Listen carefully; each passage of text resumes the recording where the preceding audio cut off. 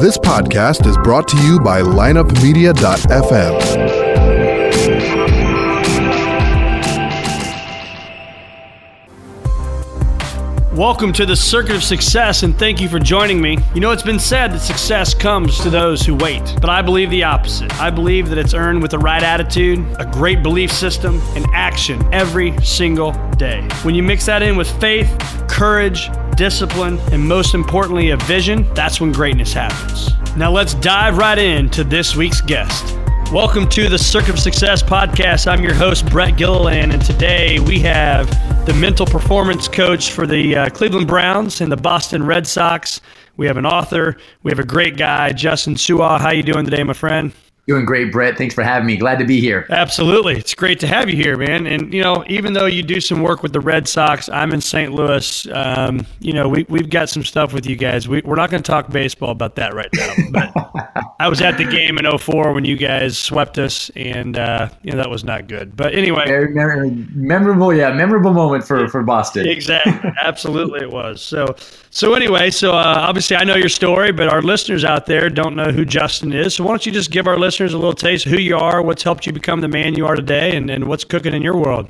Yeah, I mean, just to make a long story short, basically born and raised in Los Angeles, California, come from an immigrant father from the island of Samoa and a mother who didn't graduate high school, and my dad went on to play professional baseball with the Dodgers and Milwaukee Brewers organization, and then when he got injured, and then they ended up opening up they were entrepreneurs, opened up a multi-million-dollar company, trucking company, and I always throw the fact that my mom didn't graduate high school because she went on to run a multi-million-dollar company as a CEO of that organization, and they sold the company, and so my dad can go do what he loves, which is back involved with baseball. So he's a baseball coach, and my mom goes to do what she loves, traveling to go see her kids and grandkids. And I'm married with 3 children and been the mental performance coach for the Boston Red Sox and the Cleveland Browns for a few years. And then before that, we did the same thing with the military.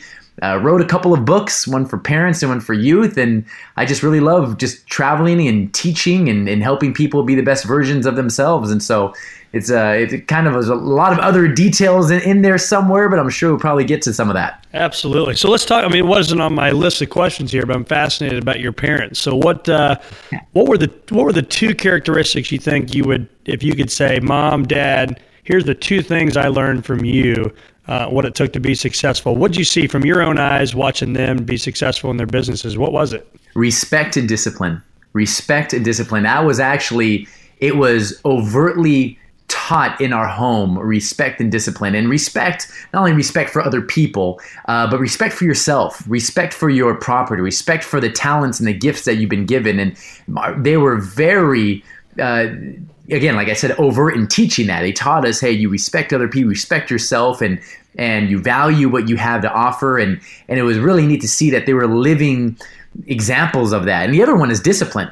And they were big. They weren't big on, they didn't talk much about you got to be motivated. You just got to be disciplined. Do what you say you're going to do, even when you don't feel like doing it. And day in and day out, as I watched my parents come home from work just exhausted, and then they spent time to go to our baseball games and to coach our baseball teams. And I could see as a young child, like, how busy Dad was and how tired they looked, but they just had the discipline to do what successful parents do, to do what successful business people do. And especially my dad, he didn't start playing baseball till he got into college, until he was a junior in college, and didn't even play his junior year. In his senior year, he led the nation in home runs, and then was picked up by the Dodgers. And so he didn't even grow up playing baseball. He's from a football country, American football country, growing up in Samoa. So just his story alone is just fascinating to me, and that's the genetics and the DNA that I come from. Like, you can do what you want, you can be what you want. Believe in yourself and work extremely hard, and you can do it. And it was neat to have parents, to be blessed to have parents like that. Well, that's great. And I hope that if you haven't told them that, I hope you do. You can hear the passion. 100%, all the time. Absolutely. You hear the passion in your voice when you talk about them. That's great. Great.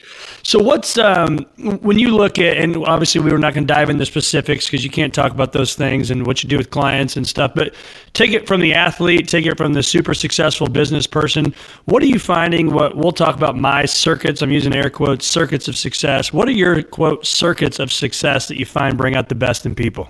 Yeah, well, first and foremost, for me, it's neat to be able to discover what are the different levers, what everyone's wired differently. And I always get this, so you're a motivational speaker. Well, I'd say, motivation is part of it, but you can have someone who's highly motivated but lacks focus, and they're not going to perform at a high level. You can have someone who's super focused, but they lack confidence. And so we're going to go and we're going to identify, okay, what can we do to help them with confidence? And you can have someone with all those things, but they don't perform well under pressure or under stress. And so, okay, that's a different series or a different cluster of performance strategies that they need to work on. And so for me, what I've seen, it all starts with self-awareness. Those who know themselves, they know their strengths, they know their weaknesses, they know what drives them, they know what their fears are. It's hard to change what you're not aware of. And I found the elite athletes who I work with day in and day out, they're very self-aware, and they go all in on their strengths. They're not worried that they don't try necessarily to strengthen their weaknesses. They want to just get their weaknesses to a point to where it's not debilitating them, doesn't hurt the team and hurt themselves, but they go all in, double down on their strengths. So I think self-awareness is up there, if not number one. Another thing that comes up a lot is their confidence, their supreme confidence. And confidence is it's a very interesting topic, because what I see in my field is there are many times where these athletes don't have confidence. I've seen guys who literally will go up to the box and they come back, they're like, I had no confidence in my ability to get a hit, but I hit a home run. I have no confidence in my ability to throw a curveball this game, my secondary pitches, but you know what? I'm going to go out there and I'm going to do it. And what I see that elite athletes are able to do, not only do they have confidence in their stuff and their talent, but they have confidence in their ability to compete, no matter how they feel. And so that's another part of confidence. I think we always talk about believing in yourselves, but I think great athletes are able to perform at a high level even when their stuff they don't have their A game. Right. And so they have their confidence in their ability to learn from failure. And I think that's learning from failure is another one as well. They just can learn from it. They use it as data and they bounce back. If we can label it resilience, they're just super resilient. Another one is focus. I think elite athletes are truly focused. Not only macro, big focus on the purpose, but micro focus. They can focus on the moment and on the present and what they can control. And then finally, they can perform under pressure. These guys, they have strategies and tools and routines on how to perform under pressure. And a lot of them, they do it inherently. They never had a mental coach, never had a psychologist, never had a life coach. They just have learned through trial and error and teaching each other and teaching themselves. And they're just able to focus so well on the present moment that they're able to not just perform well under pressure, but they thrive under. They love it. And just right off the top of my head, those are the big ones that just kind of blueprint foundational pieces of elite performance that I've seen through my experience. So yeah, let's talk about this self-awareness for a minute. So you got this successful person right now, they're in the business world, they're listening to this and they think, okay, that's great. I think I'm self-aware, right? But how are they becoming more self-aware? And then once they are, what are they doing with that?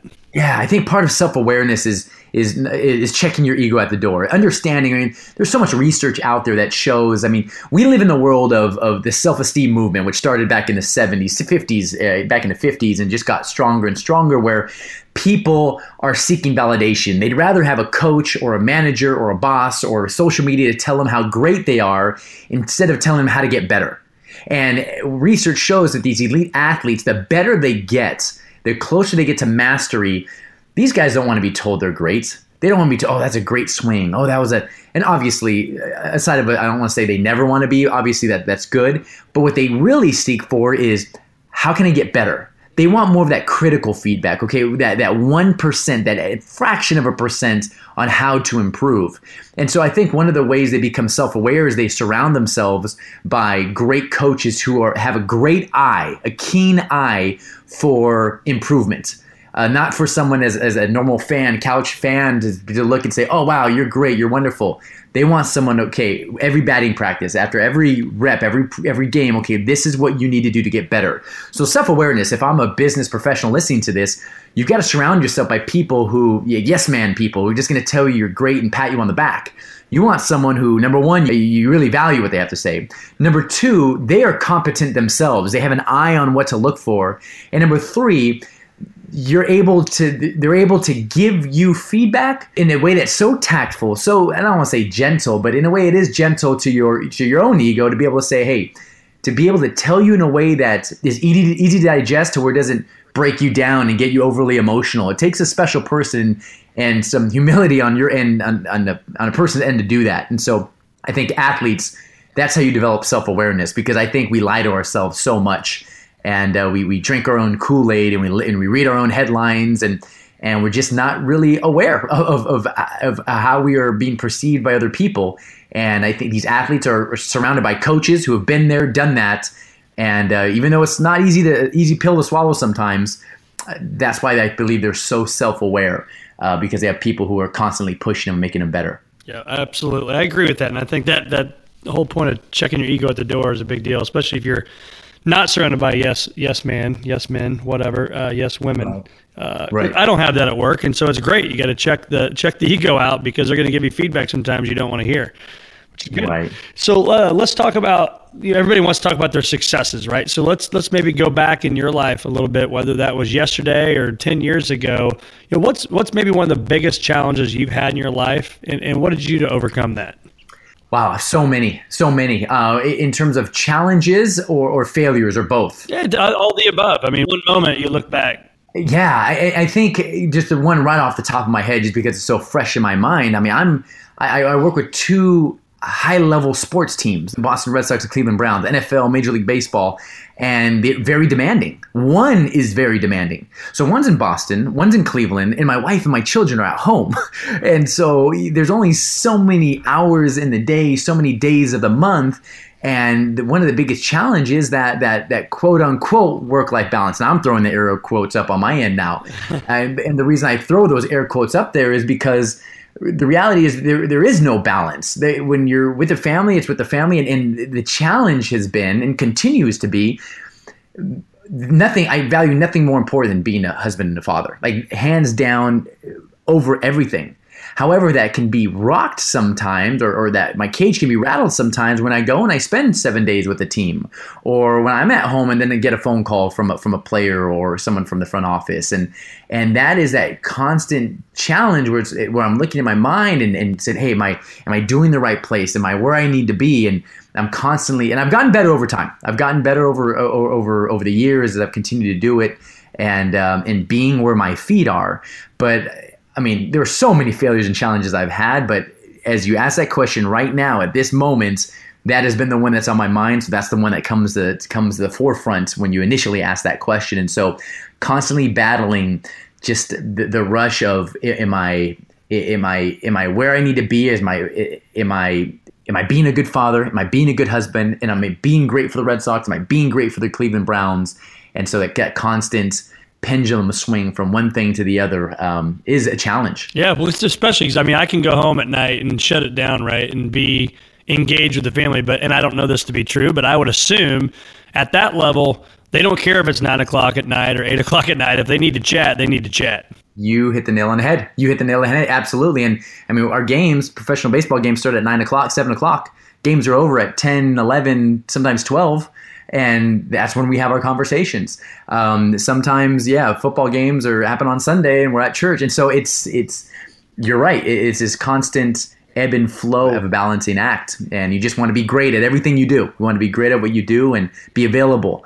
And that's just a constant battle that not just myself, but those who are in my field who have to go for it. And I'm not even in my field. I bet any professional is constantly battling the work-life balance issue, so to speak. Absolutely. So let's talk about the habits and rituals. Obviously, I'm assuming you're a big, huge believer in those. And so, You know what I know of you, you got high energy, positive, all of those things, and obviously it doesn't happen 24 hours a day, 365 days a year, but what are you doing? Like you get up in the morning, what are your habits, rituals throughout your day to stay positive, stay motivated, stay inspired, and give back to others? Right. I'm a huge fan of go-to people and go-to habits. So making sure I surround myself by people who are fountains and not drains, fountains of energy, fountains of optimism, fountains of positivity, as opposed to drains. They suck the life out of a room and drain the positivity. And so these people are my wife and kids and people who I'm around. So I identify who my go-to people are. And then go-to behaviors, these behaviors that uplift me, refresh me, that no matter where I am, I'm in a different city. I'm in 5 different cities in 1 week. I'll wake up and look around and literally have no idea what city I'm in. I'm like, which team am I with? What city am I in right now? And so early in my career, I would just get thrown off. I would start to gain weight. I would start to struggle because I just had no routine. And so to start to develop these keystone habits, so to speak, that no matter what part of the country, what part of the world I am at any given time, I can wake up and I can do those things. And so some of those things for me, it is reading good books, whether it be a book that can help me in my profession, any kind of leadership book, cognitive theory book, anything with a mental side, leadership, anything like that. For me, it's reading the good word, reading the scriptures. That right there is my number one, making sure that I'm connecting with God. I'm a man of faith and prayer. That's huge for me. And then getting a workout in. Getting a workout in, whether it be CrossFit, whether it be anything. And I used to be really rigid on that. Okay, it has to be a very specific workout, but there'll be moments where I don't have a gym. There'll be moments where I literally have no time to go because my schedule is completely different. So it is push-ups, it is air squats, but it's something to make sure that I get in. But the thing that tops it all off is sleep.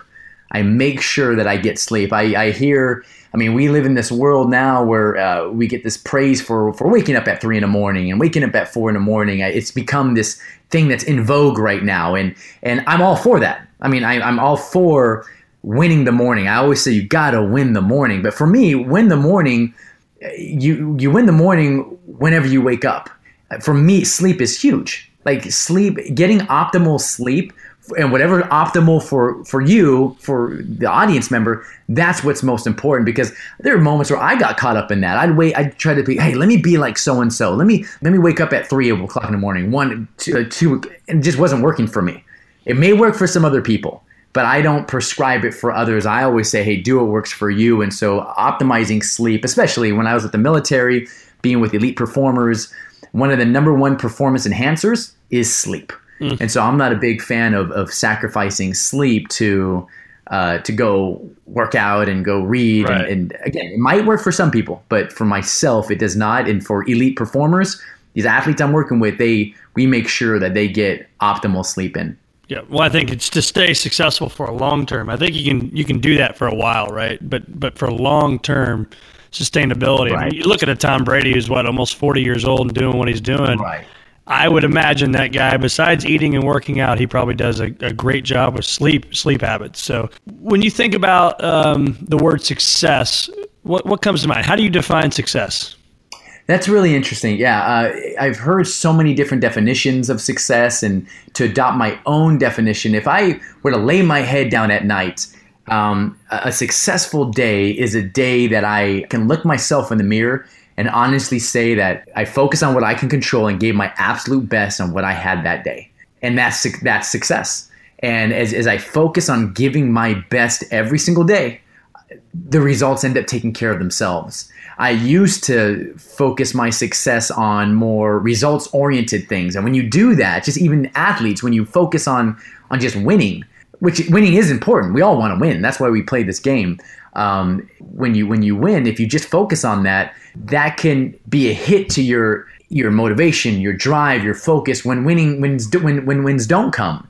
And so that's why I'm a big proponent. I'm a huge fan of focusing, success being defined by giving your best in your circle of influence, circle of control. So what would you tell the person that's out there right now? Again, they're listening to this and they're thinking, gosh, I want to make a difference. I want to make a dent in the universe, but I just don't know where to start. What would you tell them? First of all, I'd say, you know what? You're not alone. You are not alone. We live in a world right now where it's so easy to look at other people who are further along than you and to really kind of get discouraged.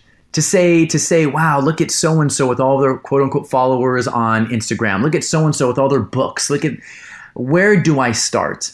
What I love about the world we live in now is that because of the tools of the internet and things like medium.com where you can write blog posts, you can start right now. And what I would tell that person is just to start small.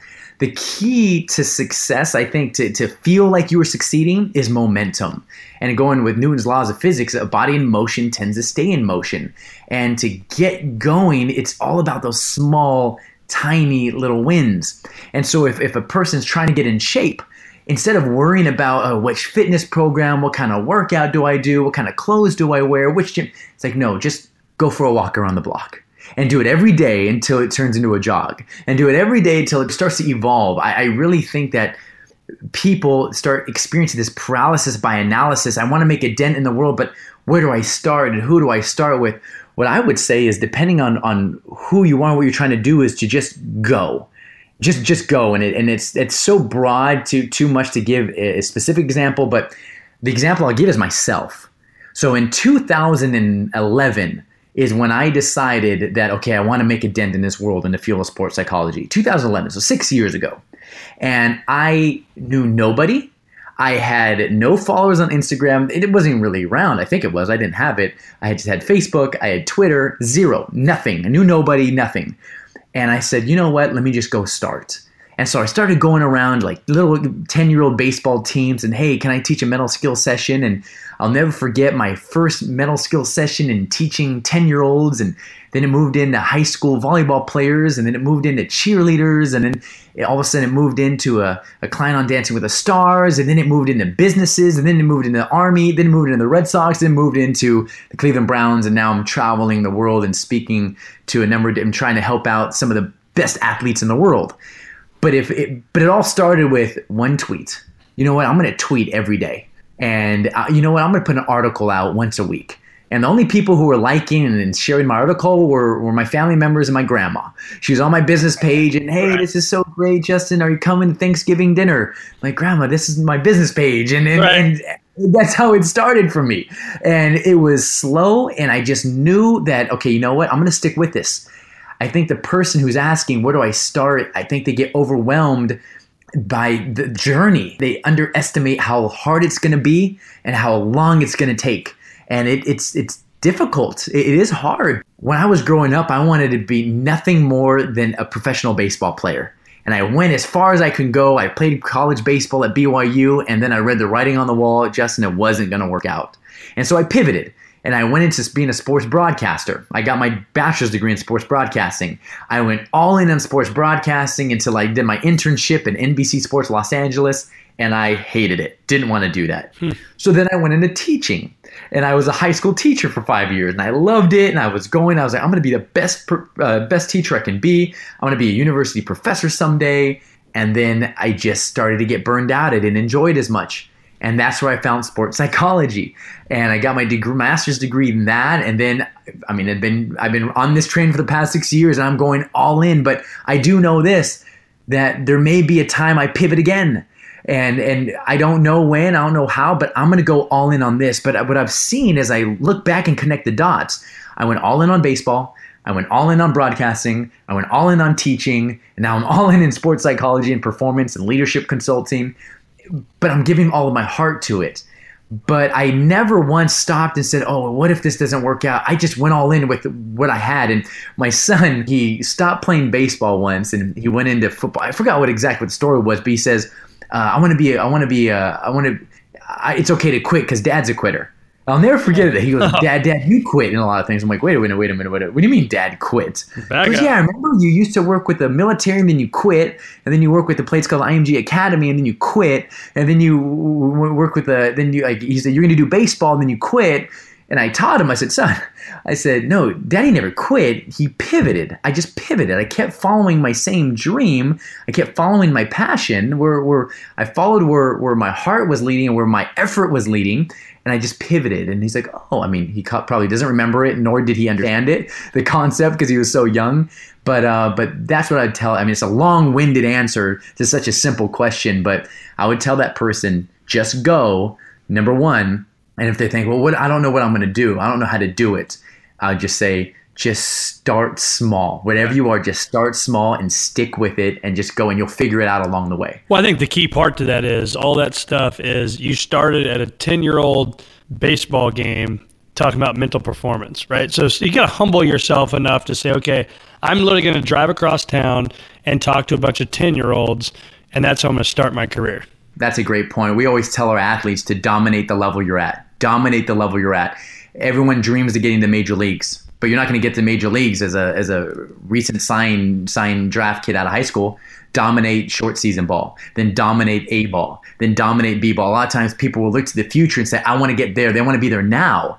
And we're like, no, just dominate where you are. And then when you do get there, when you do, you'll have all the tools, you'll have all the skill sets necessary for you to thrive when you do get there. Yeah. And I think that's in not even realizing, I think you just helped me realize that's what I was trying to do. I was trying to dominate where I was. Hey, I'm going to be the best at working with 10-year-olds as I can. I'm going to be the best at working with high schoolers that I can. And as I slowly got better and better, my skill set slowly got better and better and able to work with some of these elite athletes. Well, and those 10-year-olds, they all dream of doing and being where the people you're working with now. But I think I just wrote it down, dominate the level you're at. That's very profound. And just for any of us, right, that are listening to this, I mean, think about wherever you are in your life right now and dominate it, right? And I'll say it to my kids, right? We're going to go dominate this soccer game. We're going to go dominate whatever it is. Let's do it. So that's awesome. So let's talk about the circuit of success. Let's talk about attitude. So when you hear the word attitude, what comes to mind?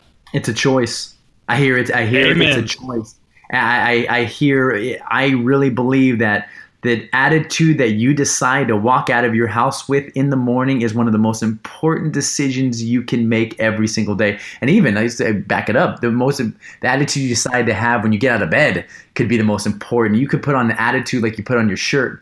And I think that is huge because it will impact everything. Your attitude impacts everything, your perception, your focus, how you view scenarios, how you view a threat or an opportunity. It's everything. So I love that. Well, I couldn't be more in sync with what you just said. That's how, when I give my talk, The Circuit of Success, that's exactly what I say. Just said it to a group last week of 40 entrepreneurs, and it's a choice every single morning. Victor, victim, you choose before your feet even hit the ground out of the bed. But with that, so your attitude, that circuit of success, then there's this thing called rejection before you get to what the top right looks like in the circuit is beliefs, which we'll get to in a second. But you can choose, Justin can have a great attitude today, but you could get a phone call, an email, something, right? And you're going to get some rejection that's going to try to change that attitude you just chose. Right? But in my belief, it comes back to the beliefs that you have to be successful. What are your beliefs? Obviously, you talked about it earlier. God, that's one of them. That's one of mine, right? What are the other beliefs that you have to be successful? I believe the belief that you can change is huge. Like, you can change. And it's very simple, but it's very profound. And that's essentially the growth mindset that Carol Dweck talks about at Stanford Implicit Theories. You can change. And I think just understanding that, knowing that you can change, and kind of a 1A is you are always under construction. I am always under construction. I think that you can change, also you can improve, you can get better. I think if you believe that deep down in your heart, that's encouraging to know that you are not a finished product right now. You're always under construction. And so any failure, you can use it as feedback. Any kind of criticism, constructive criticism you get, you can use that and become better. And I think that is a fundamental belief that people need to have if they want to be successful. Is number one, attitude is a choice. Number two, that you can change. Well, I think sorry to interrupt, but you just said that belief that you can change is huge. And I agree. One of my biggest pet peeves is when somebody says, well, that's just the way I am. That drives me nuts, right? Me too. No, it's not just the way you are. It's the way you are right this second. Right. But you can't change. I agree with that. Yeah, I believe it's easy to say. It takes no accountability. to say that's just the way I am. I mean, and honestly, there are some people who truly believe that, but to help them see like, no, you can improve and you can change and you can work on it. And I absolutely agree with you on that one. So those are your beliefs. What are your, the next thing I always say, then belief down to your actions, but you got to have faith, right? In so many things, I could tell you, Justin, if you do A, B, and C, you're going to be successful, right? And you're a guy that's going to say, okay, I'm going to go do A, B, and C because Brett said it's successful. We have a relationship. I trust him. All right, I'm going to do that. But you have to have faith, right? So you got your beliefs, you get your faith, and then that leads to actions. What are the actions that you got to do every single day in the business world to be successful? What are yours? For me, actions every single day, it's neat because it correlates exactly to those go-to habits that I mentioned. Getting good sleep, reading good books, eating well, working out, and just really cultivating my relationship with my wife and my kids. If I do those things, honestly, everything else falls into place. Yep. I'm sharp, I'm in tune, I am alert, I'm ready, I'm prepared. Those are my main actions, and I do them whether I feel like them or not. Whether you feel like it or not, I really believe that is true action and action. Habits and action is when you're able to do it even when you don't feel like it. Because I have days where I don't feel like it. I have days where I don't want to do it, but I know because of past history that when I keep doing these things, these are the things that help me put my mind, my body, my spirit in the right position to be successful. Yep. And those are my go-to actions. And then anything else that comes from it, the way I work with my athletes, the way I work with my teams, all these ideas, they all flow because I'm in the right state, whether it be attitudes, emotionally, mentally, spiritually, with my family. Everything else flows from those go-to habits. Yep. Couldn't agree more. Again, and I always talk about action breeds action, right? So the days I don't want to do something, or I know I need to make a few phone calls and I don't want to do it, but it's like if I just pick up that phone one time, it's amazing how easy it is to pick it up that second time. Oh, true. That's so true. You build that muscle. Right. Exactly. It's a little easier. So then we got our actions, and then it takes courage and discipline every single day, right, to do those things. It takes courage to pick up the phone, and I think these guys probably called you, but let's just assume they did not for a second. Let's play that out. It would take courage to pick up the phone and call the Cleveland Browns and say, I'm your guy, right? Right. I'm your guy. Here's why. And it takes courage. It takes discipline to do the things you got to do every day, and then ultimately it leads to the results that we get.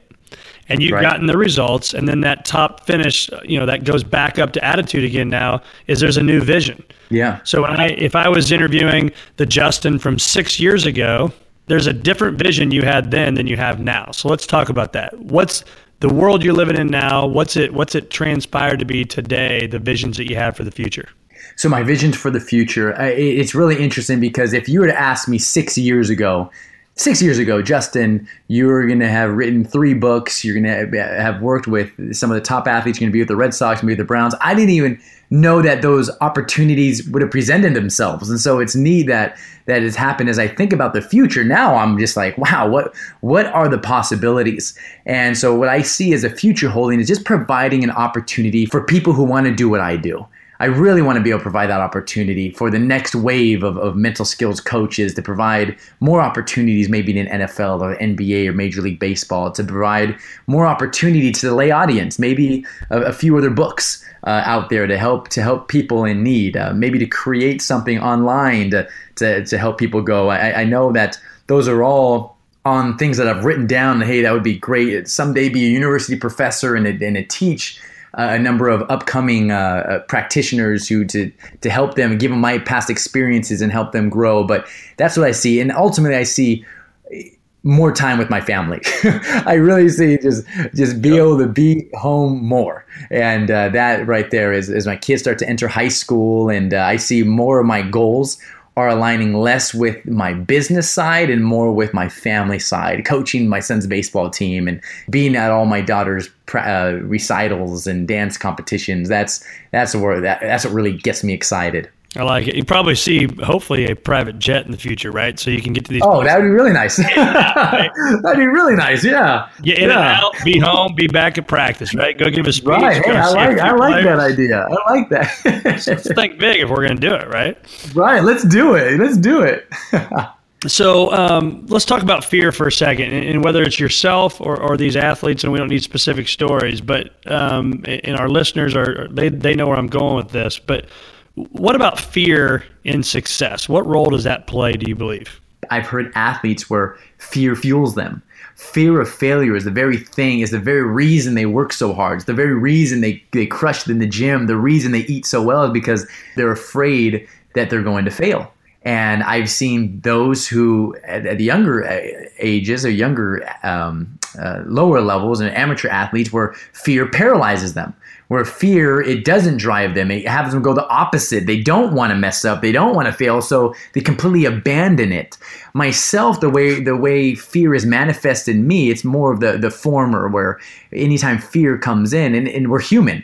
So I'm very aware of where fear comes from. I'm aware how it can trigger the amygdala, the fight, flight, or freeze response. I'm aware of, and I notice that in myself whenever I have this fear of approaching an athlete, or fear of I might mess up, or fear, I know where I feel it in my body. I feel it in my chest. I feel it in my stomach. And then I pause and then I look at it. I say, okay, is this coming from me? Am I looking at best case scenario, or is my focus so narrow that I'm only looking at the negative evidence on how it might not work out? So I literally mull through it to activate that prefrontal cortex just to kind of provide evidence against it. Anytime people are experiencing fear, we always say that we want to throw three things at it. POE. The first thing we want to throw is P, change the perspective. Am I looking at it through what lens am I looking at it? What's another perspective I can take a look at it? The O stands for optimism. Is there a more optimistic way I can see it? And it's a close cousin to the perspective, but what's an optimistic way I can take a look at this, a more optimistic way to view it?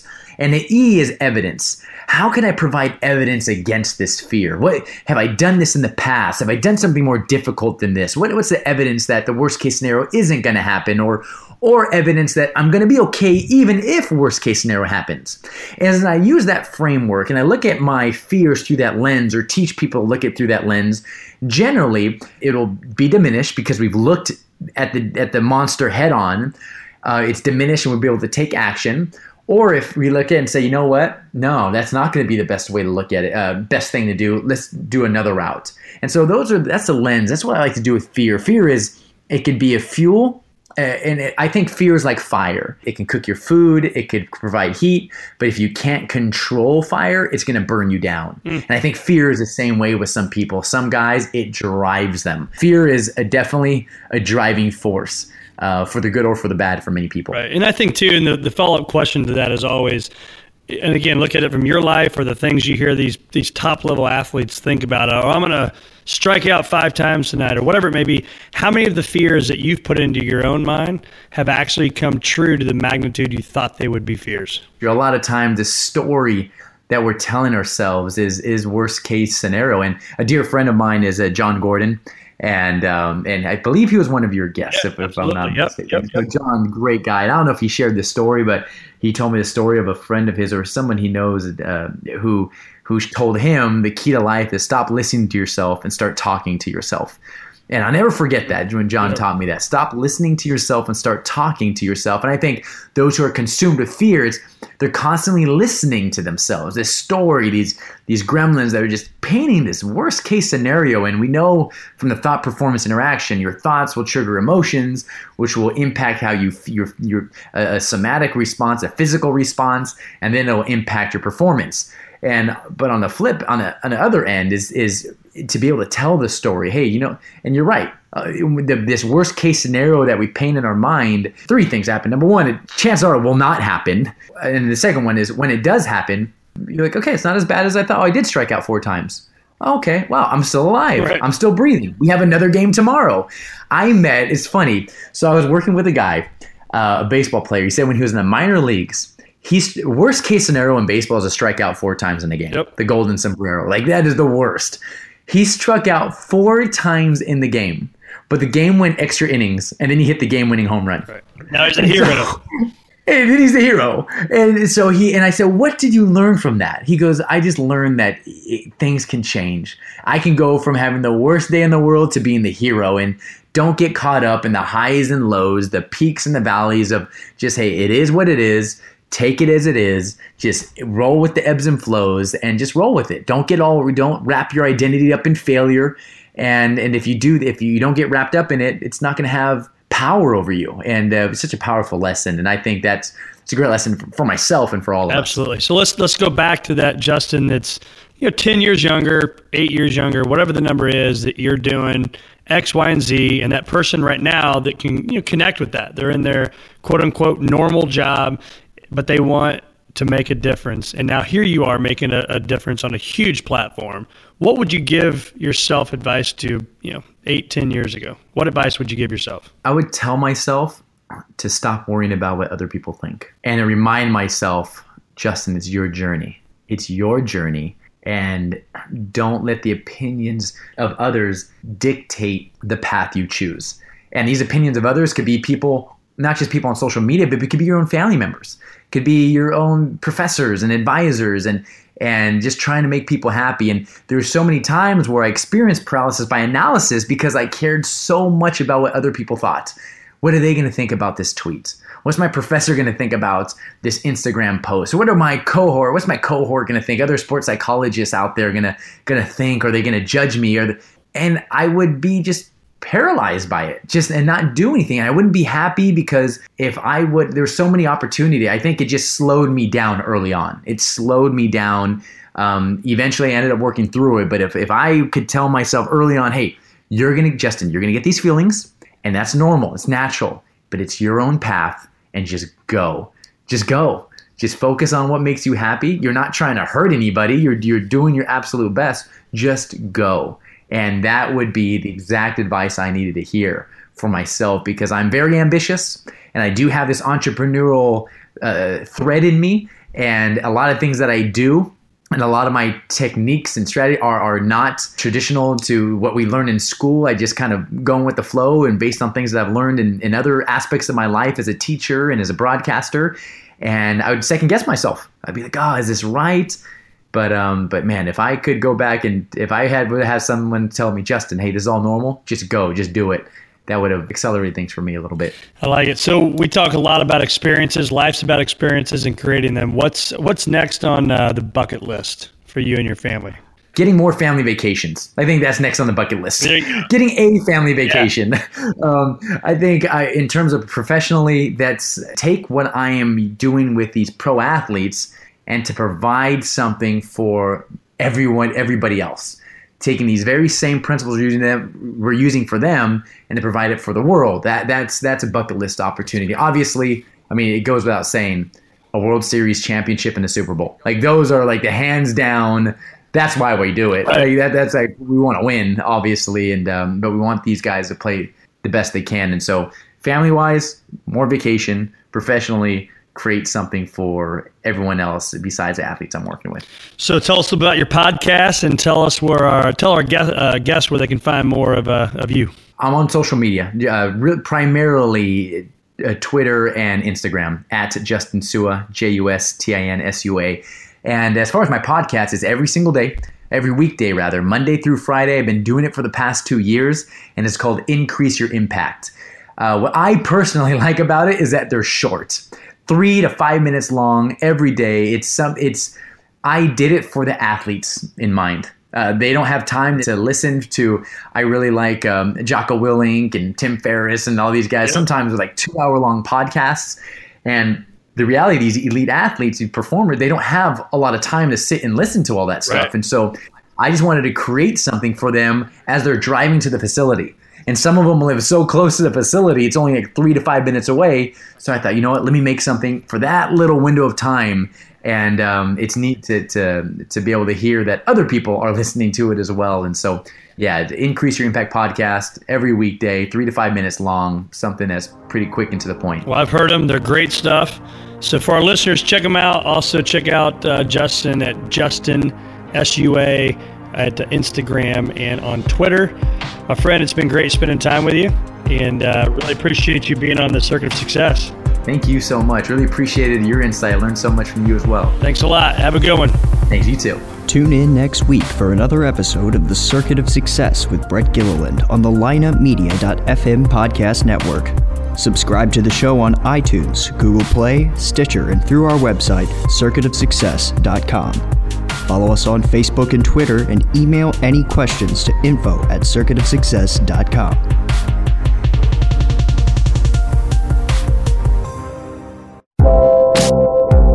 This podcast was a presentation of lineupmedia.fm.